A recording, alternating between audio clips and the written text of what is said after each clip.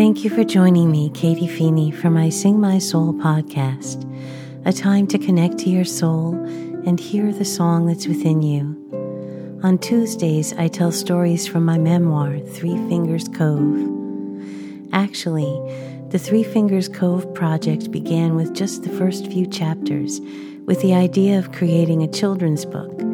Then, as I developed it and continued to follow the stories of my life, it evolved into a memoir. My hope is that by accompanying me on the journey through these stories, you'll find your own moments and know that grace accompanies you too. Today's chapter is called The Gift. I always loved music.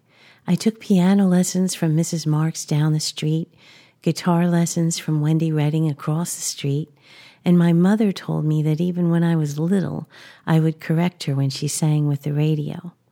So in 8th grade, I started to take piano lessons again from Mrs. Scott, my junior high music teacher.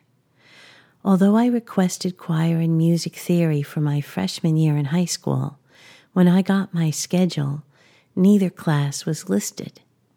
In the first couple of days of school, through conversations with friends, I found out when choir and music theory took place, and I presented my guidance counselor with a workaround to fit them into my schedule.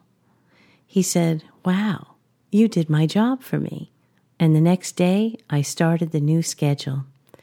I didn't know then that I had just set the course for my whole life.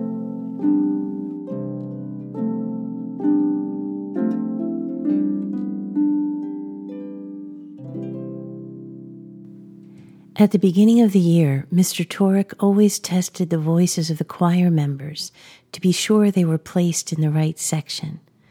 The night before, I was nervous. I wanted to stay in the soprano section, but I could only reach high C, and I wasn't sure whether that was high enough. I could also sing to the C below middle C, and I knew the altos sang in that range. The next day, I was called into the practice room with Mr. T and a couple of the senior section leaders. From their reactions, I realized that I had a nice voice and an unusually wide range. One of the seniors, Bobby Radcliffe, took voice lessons from Mrs. Scott, and she encouraged me to study classical voice. So I spoke to Mrs. Scott and started right away. Another ordinary moment that had life-altering consequences.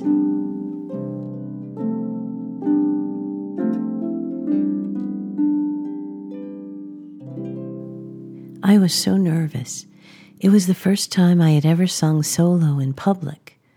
It was after communion one Sunday morning, and Father Terry played the organ while I sang a song I'd been working on with Mrs. Scott, "I Want Jesus to Walk With Me," an African-American spiritual, which you can hear at podcast episode 29. There was silence when it was over, which is good in church. A couple of minutes later, Father DePaul stood and said, "Let us pray," as the Mass goes on. Later, Mrs. Weber said that when Father DePaul said, "Let us pray," it was redundant, because she felt everyone was praying so intensely through the song. I liked that. The song had been a prayer. It was also a way I knew the praise of everyone was genuine. It was such a unique and spontaneous way of conveying her thoughts. That connection of song and prayer and praise really resonated with me. A few months later, I played my guitar and sang the song "The Baker Woman" after communion. It was a different experience, and more than a few things went wrong that day. I forgot my capo, so the song was in the wrong key.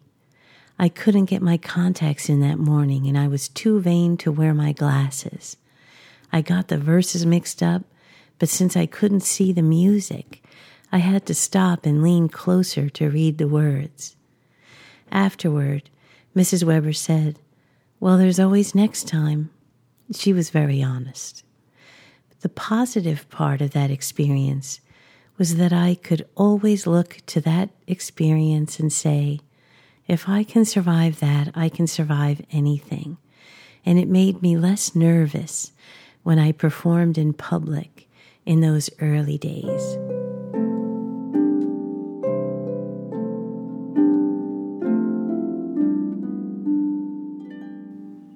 There are moments in life you store away for a rainy day and revisit them when you need them. I cherish one musical memory during Friday night prayer meetings. There were over 300 people coming each week, and as part of the music ministry, it was a lot of fun to lead everyone in songs of praise. There was one song, I've Been Redeemed, that was echo style. I sang a line, and everyone repeated it. It's hard to describe how that felt, but singing and clapping and praying all together was definitely a taste of heaven. King David speaks about this experience in Psalm 42 when he remembers how he would lead the singing throngs into the temple of Jerusalem. It's a great gift of God to have that moment in my memory banks to play back when I need it.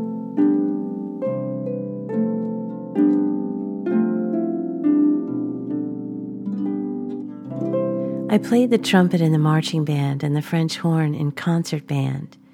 In marching band, there was one badge of dishonor that everyone got eventually, the Goon Squad. After a game and halftime performance, Mr. T would pick out one squad that stood out above the rest in terms of messing up in formation or in the music. One Saturday, my squad marched in the opposite and wrong direction of the rest of the band. Then we had to run back and catch up. Humiliating. But Mr. T was a great guy, and we knew he loved us anyway.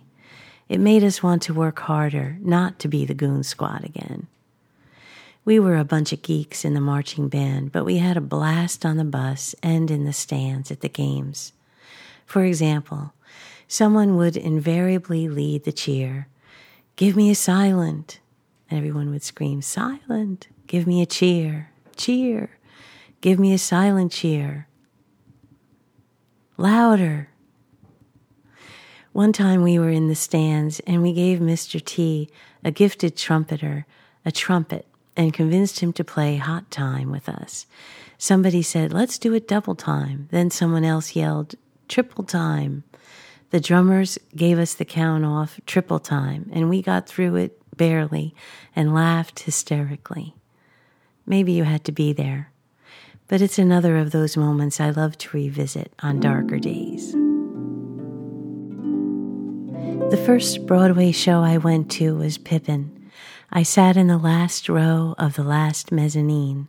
Literally, the wall of the theater was at my back. The music started, and Ben Vereen popped out from the side of the stage, looked up, and started singing, Join us, leave your field to flower. It was like he was singing right to me, personally. As a singer, that performance is the measure I use. That lesson in communication, the one that has been most valuable in my life.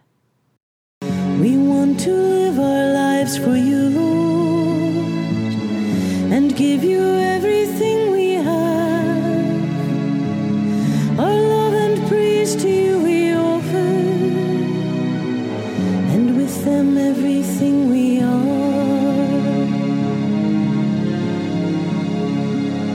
We want to live our lives for you, Lord, and listen to your every word, forgetting all our vain desires,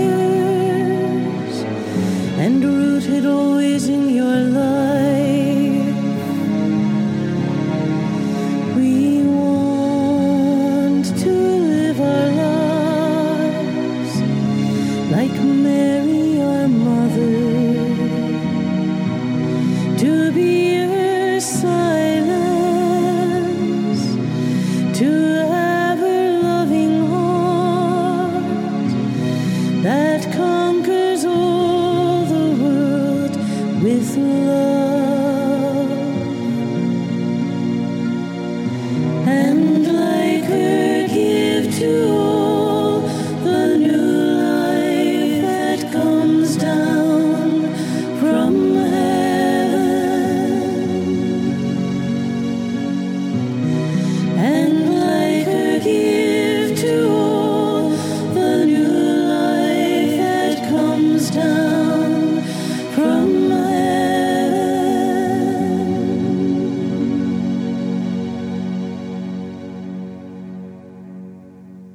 Thank you for joining me for this episode of my Sing My Soul podcast.